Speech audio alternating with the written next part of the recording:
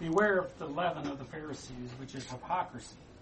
For there is nothing covered up that will not be revealed, and hidden that will not be known.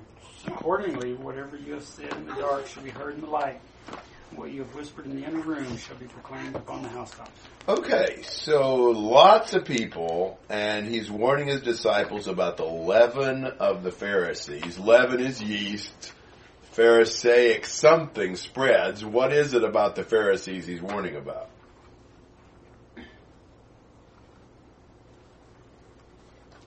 Probably the mindset or the attitude that... Yeah, what does he call it? Hypocrisy. Hypocrisy. So he says the leaven of the Pharisees is hypocrisy. What is that saying? How are the Pharisees hypocrites? He has said that a few times in the Bible, but how is that so? They claim to be so concerned about the law, but they don't keep it themselves. So they were trying to portray a false image. They tried to seem devout, but they weren't. And that idea, that mindset is contaminating. You know, we can get into that mode of trying to look good, not be good. You know, in fact, people will say sometimes, how can I get people to see me as blank? How can I get people to see me as honest? How can I get people to see me as diligent or see me as caring or, you know, whatever? You know what? I think the best answer to that question is be that way. Be honest, be caring. Be that way. I don't know how you get people to see you that way other than them seeing who you are. I mean, I don't even know that ought to be our goal. You know, are we really that worried about how people see us? I mean, in the long run, I suppose most people will end up seeing us pretty much the way we are. But if they don't, what are we going to do about it? We still need to be what we ought to be. But this idea of putting on a mask, you know, keeping up the image, won't work. I think that's what Jesus is saying in 2 and 3. Now, 2 and 3 are challenging, and Jesus uses little statements like this in other contexts to mean other things. But I think in this context, what is he saying about the Pharisees? Their judgment's coming. Their judgment's coming. What's going to happen to them as their judgment comes? They're going to be exposed. Yeah, their true state will be revealed. The hypocrisy will be unmasked. In the judgment, you know, they won't be able to hold up under scrutiny. Even their most confidential words that they whispered in the dark or whatever will be proclaimed openly. They'll be mercilessly exposed. It's not always even wait till the end of time judgment. There's a whole lot of times when people's masks are ripped off in this life. You know, it's hard to hide who you really are forever. You know, sooner or later we let the mask slip. And so he's just saying, you know, just don't think you're going to be able to fool everybody by acting all holy when really you're corrupt. I mean, how many times have those things been exposed? I mean, there's just all kinds of ways things come out. I think God's behind that a lot of times. And how often are we hypocrites? How often are we two people? You know, we look good around Christians. We're really concerned about looking good. But in reality, we're corrupt. If people only knew what we were doing when we were by ourselves or in our home or whatever, we become really dishonest. And, I mean, we've got to stop that. We've got to, you know, be more real. And I think we act like if we hide it from brethren, we hid it from God. And that's not true. He sees it all. And one day, at least in the judgment, if not before, our true colors will come out. And what would it be like if people knew who you really were? Thoughts and comments?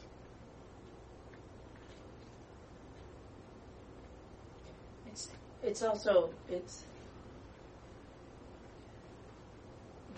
the danger, the fear in being real is that people are going to reject you because they found out, oh, you're not actually that perfect person.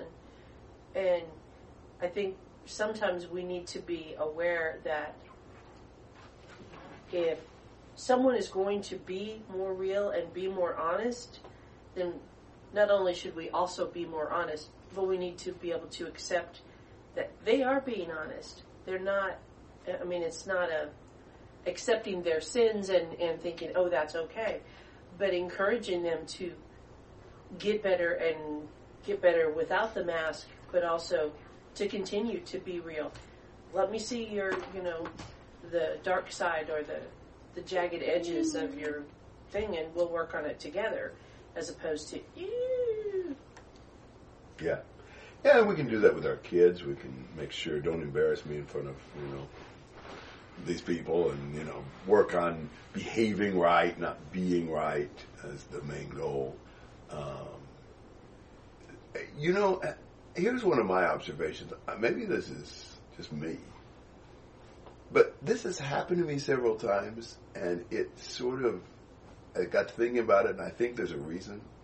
Have you ever tried you're a friend relationship with somebody, and it just never works? Like, just never seem to have a connection. It just always seems really, I don't know. You really try. You really try to open up. You try to reach out. You try to do whatever, and it just seems really flat.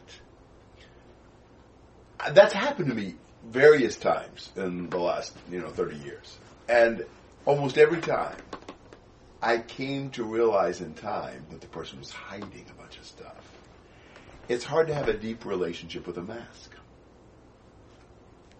It's always going to be superficial. And there have been times when I've what am I doing wrong in this relationship that I can't get close to the person? And most of the time it's it wasn't me doing something wrong. It's that it was just the mask. So, if we're wearing a mask, if we're not real and authentic, we're not going to have deep relationships with people. We're not going to really be able to be close and really be able to help and be helped, because we're not really being real. Thoughts? I always thought that about trying to be a good example. Yes. For the purpose of... Yes. And the key is being a good example instead of trying to be good. Right. Yeah. Yeah. If you're good, that will be your example. Right. If you're not going to be a good example. Yeah, we use some of those terms that way. I agree. I've heard it used like that too. Right. Where we're mostly thinking, how can I look like what people ought to do? Yeah, it's like a special circumstance where I need to be good because people are watching. Right. Because somebody might be influenced by the way I act. The rest of the time it doesn't matter. Right, exactly. Yeah. And I don't really think, I don't know if we consciously think that, but that's the way it sounds. No, I agree. I've heard it that way a lot too, and I think we do think in those terms a lot of times. Maybe not everybody uses that phrase, but yeah, I've thought that too. It's good application. Other thoughts? 4-9. And I say to you, my friends, do not be afraid of those who kill the body, and after that they have no more that they can do. But I will show you whom you should fear. Fear him who, after he has killed, has power to cast into hell. Yes, I say to you, fear him. Are not 5 sparrows sold for 2 copper coins? And not one of them is forgotten before God. But the very hairs of your head are all numbered. Do not fear, therefore, for you are of more value than many sparrows. Also I say to you, whoever confesses me before men, him the Son of Man will confess before the angels of God. But he who denies me before men will be denied before the angels of God. Some of these passages are challenging to understand the connections. And I may have some of these connections wrong, but it looks to me like there is a connection. Why is it that we are hypocrites? Isn't it that we fear what men will think or say? And what he's saying is, forget about what men can do to you. Because all they can do is kill the body, and that's it. Fear the one who can kill you and then cast you into hell. That's who you ought to fear, which obviously is the Lord. I mean, our whole problem with hypocrisy and, trying to protect our image is we're thinking about what people think. Forget about what people are thinking. Worry about what God thinks. Fear Him. Of course, He's assuming with that life beyond the grave. He can do more than just kill you. Jesus obviously talks about the afterlife a good bit. And maybe we wouldn't be so worried about the approval or rejection of men if we stopped and thought about the fact they can't really do much to us. Most they can do would be kill us, and we're still with the Lord. Think about the concern God has for us. How does He illustrate God's concern for us? By comparing us to sparrows. Yeah. And how valuable are sparrows? Apparently not very valuable. Not 2. They sell 5 for 2 cents. Apparently the idea is sparrows cost a penny a pair. But if you bought 2 pair at the market, they give you a volume discount and throw in an extra one. So you get 5 for 2 pennies. Or 2 coins, whatever. So they're not very valuable. We can see that. I'd probably spend that much to get rid of them. But, we don't, we don't like them. And yet, God, cares for them. He doesn't forget any of them. And then He makes the comment, you're more valuable than many sparrows. It's comforting, right? But the point is, God really does care for us. He even cares for the sparrows. Animals aren't people too, contrary to what some people think. He also numbers the very hairs of our head, which are getting fewer on mine. I understand the average human has like 145,000. I think I'm probably bringing down the average a little bit these days. But wow. And the point is, God cares about us deeply. He knows more about us than we know about ourselves. Don't worry about what people think about you. Just trust in the Lord. He loves you. He'll take care of you. And then, confess Him before men and don't deny Him. Again, what keeps us from confessing Jesus before men? It's men, right? And their approval or fear of their rejection. Hey, forget about what people think. Confess Him before men. Don't deny Him before men. Don't worry about them, not approving of your standing up for the Lord. Are we really willing for people to know we love the Lord? Are we talking to them about the Lord? Are we too concerned about our image before men? So to me, the common theme in 1 through 9 is worried about what people think and not what God thinks. That makes us a hypocrite and makes us shut up about the Lord before men and things like that. And if we really understood how short-sighted hypocrisy is and how much God cares for us, and He's the only one we really need to fear or really need to be concerned about His opinion of us. Thoughts and comments?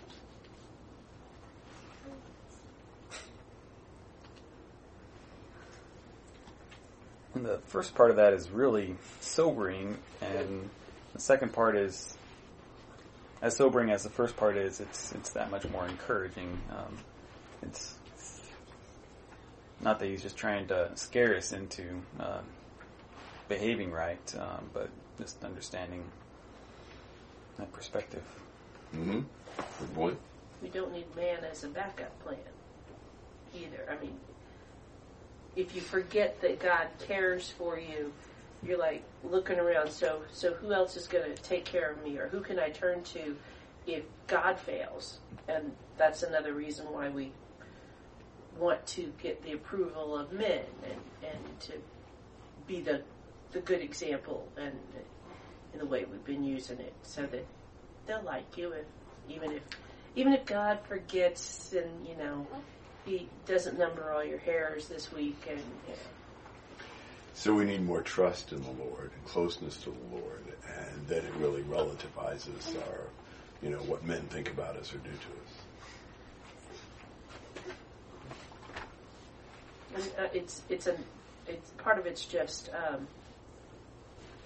Well, part of it is just the prettiness of the language, that confessing God before men, and man, the Son of Man will confess us before the angels. You know, that contrast. Yeah, he'll confess us before an even higher audience. Yeah, good point. I like that. Who would trade the approval of the angels for men's approval? All right, how about 10 to 12? And everyone who speaks a word against the Son of Man, it will be forgiven him. But he who blasphemes against the Holy Spirit, it will not be forgiven him. When they bring you before the synagogues and the rulers and the authorities, do not worry about how or what you are to speak in your defense or what you are to say. For the Holy Spirit will teach you to say, in that very hour, what you ought to say. This is challenging. I'm unable to do as well with the context, other than I think, this may connect a lot with 8 and 9, the confessing Jesus, the denying Jesus. And then he says, everyone who speaks a word against the Son of Man, it will be forgiven him. But he who blasphemes against the Holy Spirit, it will not be forgiven him. So what's the difference? Why would it not be forgiven if you speak against the Holy Spirit, but will be forgiven if you speak against the Son of Man? And why couldn't your blasphemy against the Holy Spirit be forgiven? I think those are questions that arise as you look at that. And I think it's challenging to answer those questions in the context of Luke 12. He doesn't give you a lot of context there to answer that. You do have this. What does he describe himself as in verse 10? Son of Man. We read Jesus saying that a lot, about 70 times in the Gospels, and virtually nowhere else. Almost no one ever speaks of him as being Son of Man. He speaks of himself that way. But what does it mean for him to be Son of Man? He's man. Yeah, human. So you speak a word against the human Jesus. Well, that could be forgiven. But blasphemy against the Holy Spirit. Now, why would God ever not forgive somebody of something? Well, I say because they are hard-hearted and won't repent of it. God will forgive if we'll repent. But what we say reflects our heart. And you think about this. In Romans 10, he talks about believing with the heart and confessing with the mouth that Jesus is Lord and you'll be saved. So he says the same thing in the opposite direction. You confess with your mouth that Jesus is Lord, you'll be saved. You blaspheme against the Holy Spirit, you'll never be forgiven. I think in both cases, he's not talking about just the wording. What does what we say prove? What's in our hearts? Yes, it proves who we are. So it's not what's said that's the key in itself, it's what is said reveals about us. Now, I think the most helpful passage in understanding this idea of the blasphemy against the Holy Spirit is in Matthew chapter 12. And I think you almost have to go here to really see the point. Matthew 12, Jesus casts out a demon, and they accuse Jesus of casting out demons by the power of Satan himself. These guys knew Jesus pretty well. They'd heard him preach, they'd seen his miracles, etc. How do you hear the best and most exalted moral teaching there's ever been? How do you see the most perfect person you've ever seen? And how do you see the most incredible miracles that have ever occurred? And say, he just does it by Satan. I say if you can do that, you're pretty much spiritually petrified. That heart is so hard, couldn't break loose with a hammer.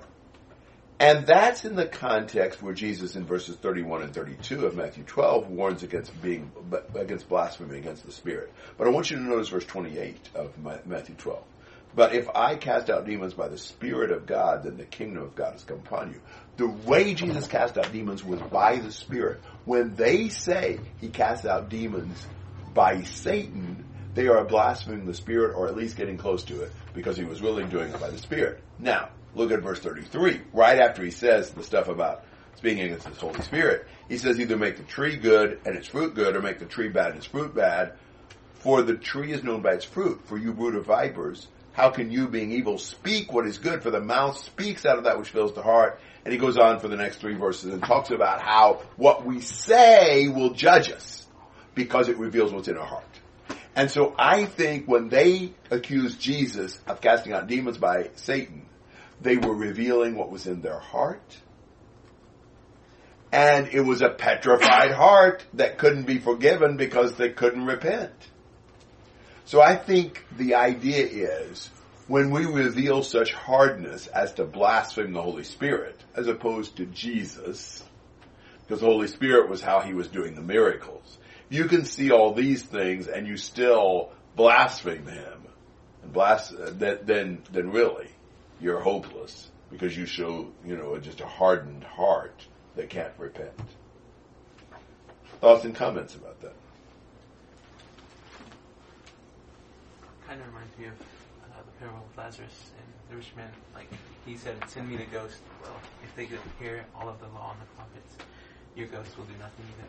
Some people, if they harden their heart to the point where they won't even accept the power of God, then there's nothing else we can do. It wouldn't even help if someone rose from the dead. And isn't it ironic that sometime later another Lazarus did? Did it help? Not so much. What did they want? Kill him again. Yeah, they wanted to kill him and get rid of the evidence. A person who's steeled against the Lord, evidence is not the issue. The issue is your heart's petrified. It won't receive any impression. I think that's the word. That's the concern here. 11 and 12. All right, so they haul you in before the rulers and authorities. Don't worry about what you're going to speak. The Holy Spirit will teach you in that very hour what you ought to say. So don't blaspheme the Holy Spirit, but the disciples are promised help from the Spirit in their persecution. Now, I don't think that means that they never have to study or reflect on their faith or even think about how they're going to word what they are saying in their defense or something like that. I think it's saying that they can count on the help of the Holy Spirit to guide them and to teach them in what they're going to say. I would say that's really true for us as well, that God will be with us. And in those really harrowing, difficult circumstances, we can trust the Lord to guide us. Again, not saying don't ever study or don't prepare or don't, use wisdom, but he's saying it's not just you. I'll be with you and guide what you're saying. Thoughts and comments through 12. And he says, do not worry, Yeah. which can mean a number of different things, but the idea of just, what am I going to say? What am I going to say? And not either doing something about, preparing, but just being on the little hamster wheel of worry and not getting anything done and not trusting, that you're an intelligent person and you can say the right thing because you filled your heart with the right stuff, so the right stuff's going to come out because that's what you've done. Because you've been listening to the Holy Spirit instead of blaspheming Him. Yep. Very good. All right. Well, we've got a guy with a problem here. Jesus does some of his best teaching in response to questions and comments and things like that. So 13 to 15. Someone in the crowd said to him, "Teacher, tell my brother to divide the family inheritance with me." But he said to him, "Man, who appointed me a judge or arbitrator over you?" Then he said to him, "Beware, and be on your guard against every form of greed, for not even when one has an abundance does his life consist of his possessions." And he told... Yeah, it looks to me like he sort of interrupts Jesus' teaching to ask what? For Jesus to help him divide the inheritance. What do you think about that? It's kind of rude. Yeah! How close he's been paying attention to everything else. Wow! But he at least thought there was some authority there, which is kind of odd. Maybe his brother would respect it if Jesus told him to. Yeah. I can see that. But it's like, I think he's probably not quite on message here. And notice, he already knows the ruling he wants. He only needs Jesus to give his stamp of approval. He doesn't say arbitrate the dispute, but, tell my brother to divide the family inheritance with me. So he more wanted to use Jesus than to follow him. A lot of people want Jesus that way. They want them to solve their problems and not necessarily change their heart. And what's Jesus' answer? And who appointed me judge over you? Yeah, not my purpose, not my business. I came to bring men to God, not bring property to men. So this just isn't his thing. And Jesus really could have left it at that. I mean, that solves it. But Jesus adds a warning, and then a parable, and then a sermon.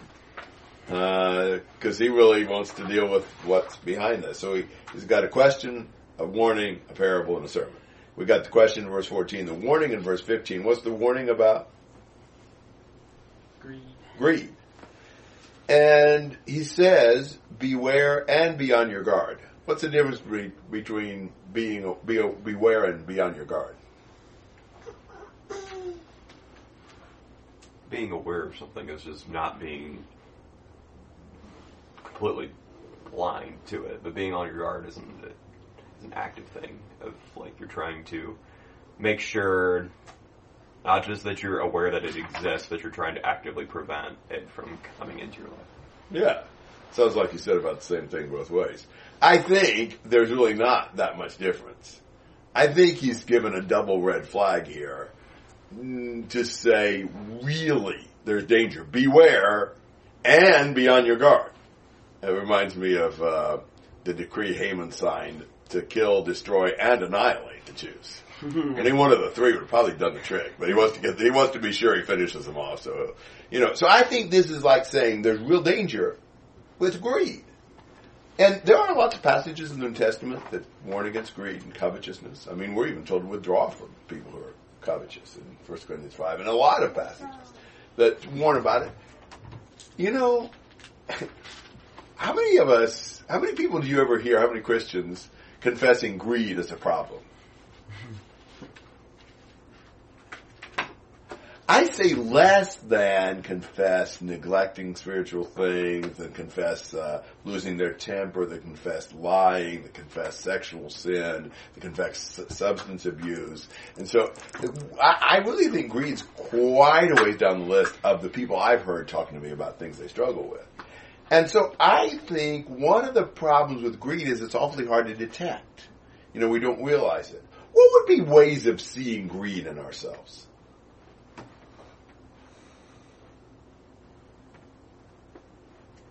In which you choose in a particular situation, whether you choose to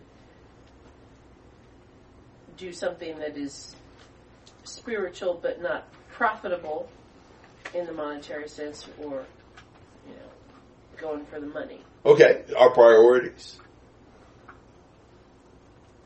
Being dishonest or cutting corners. Yeah, there's a lot of ways to cheat and oppress and get money. And that'll show you're greedy when you do things that are wrong. Lying sometimes. What else?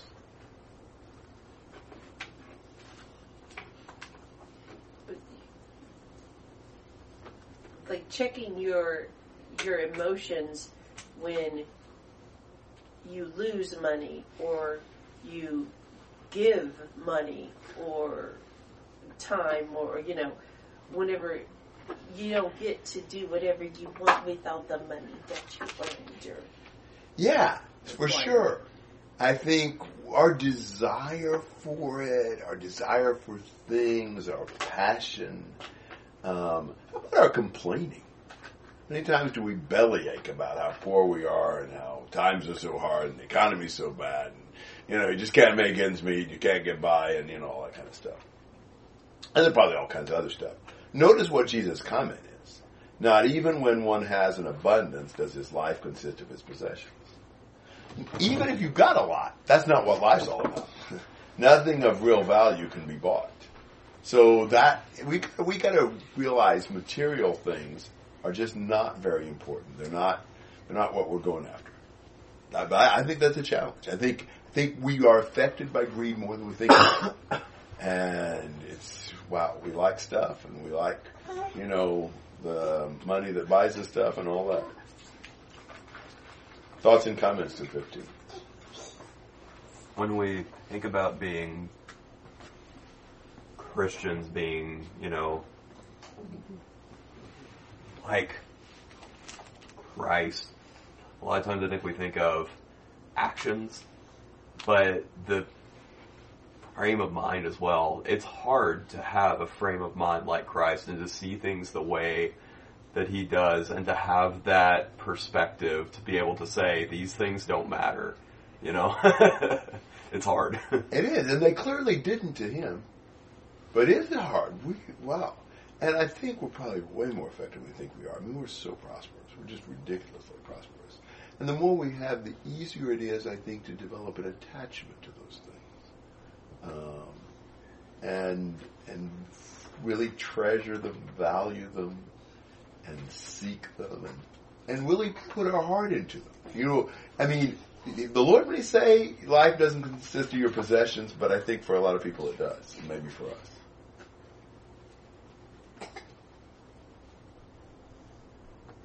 So he adds a parable, 16 to 21.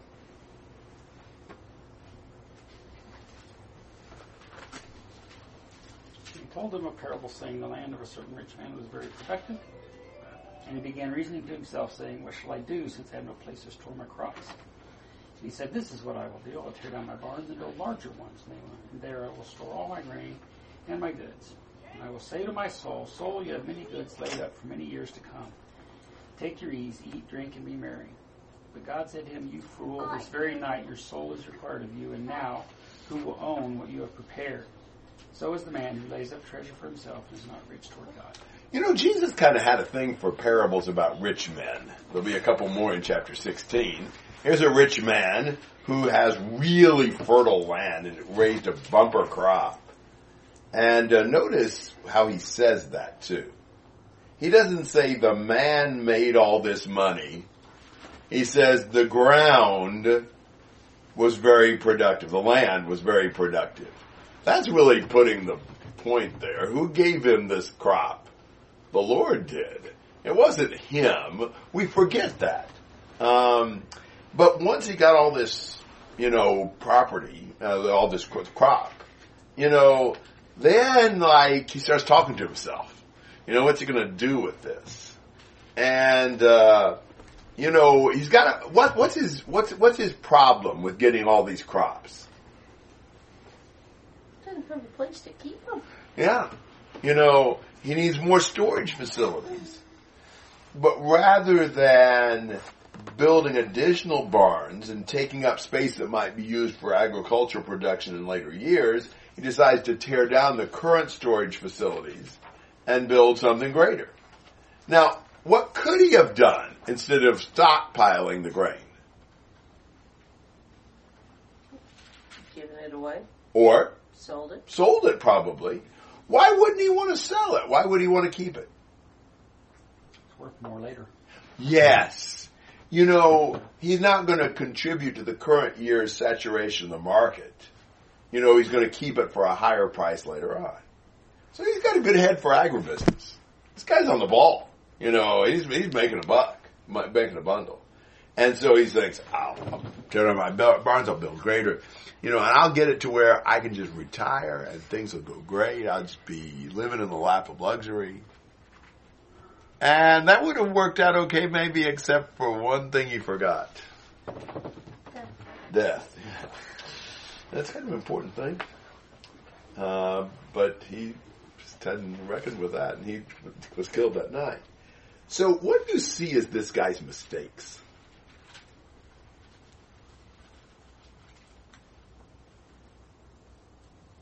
To borrow the language of Hosea, he forgot his maker. Yeah, he did. He forgot his source of prosperity. He thought he was self-sufficient. He thought he could put in a barn everything he'd need. One thing about riches is they give the illusion of security. What else was wrong with it?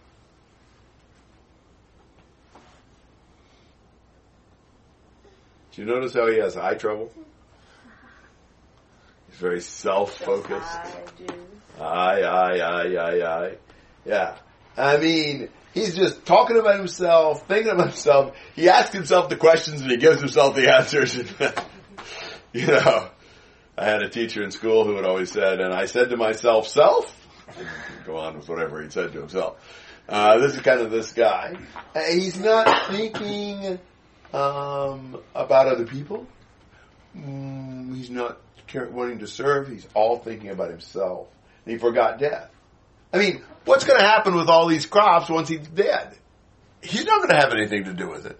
Wherever they go, it isn't to him.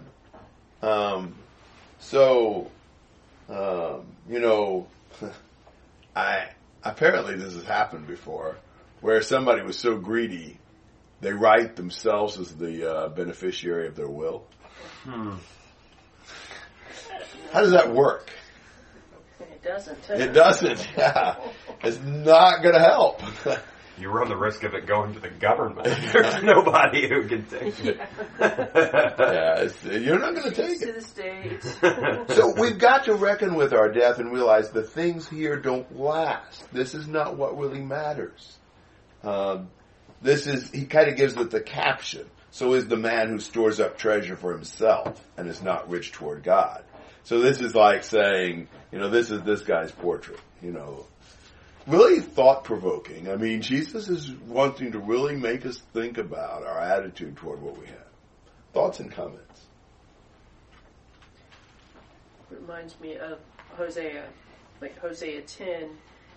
Israel is a luxuriant vine. He produces fruit for himself. The more his fruit, the more altars he made. The richer his lands, the better he made the sacred pillars. And then it just goes on. And there was another passage that was a little bit better, but I can't find it. Mm-hmm. But has the same idea that, you know, you start to prosper and then you forget. Once they went into the land and they saw this stuff, and then suddenly, who's that God guy? I don't know that. This is mine. I did this. And That's one of the worst problems with wealth and things. They make us feel secure. You know, it doesn't make you any more secure. But you feel like, I know I've got it made, now I've got things under control. I mean, if you're living hand to mouth, really, I mean, any day could bring starvation practically. You know, any downturn, you know, you don't have a safety net. We got all kinds of safety nets. But the truth is, you can die just like that. How much difference does wealth make in your longevity? A little bit. In some cases. But you know anybody who can buy their way into another 100 years? You know, maybe they can get better health care and they die at, 60 instead of 55. Or 8 instead of 70. Maybe. A lot of times it doesn't work even that way. You know, I mean, how many people died with medical care, all that good medical care, and they die anyway? I mean, it's like we don't have the ability to extend your life indefinitely. Maybe not even extended whatsoever. So, you can have a lot of stuff and it still doesn't really matter in the long run. We've got to see that perspective. Other thoughts? Some of the things that he does here, might be some of the same things that someone would do, like who's on the right track, who's just being a good steward and stuff like that. So I think sometimes we can fool ourselves thinking, I'm being frugal, being responsible, going to try to stay out of debt, when really maybe we're being materialistic and we just like amassing money.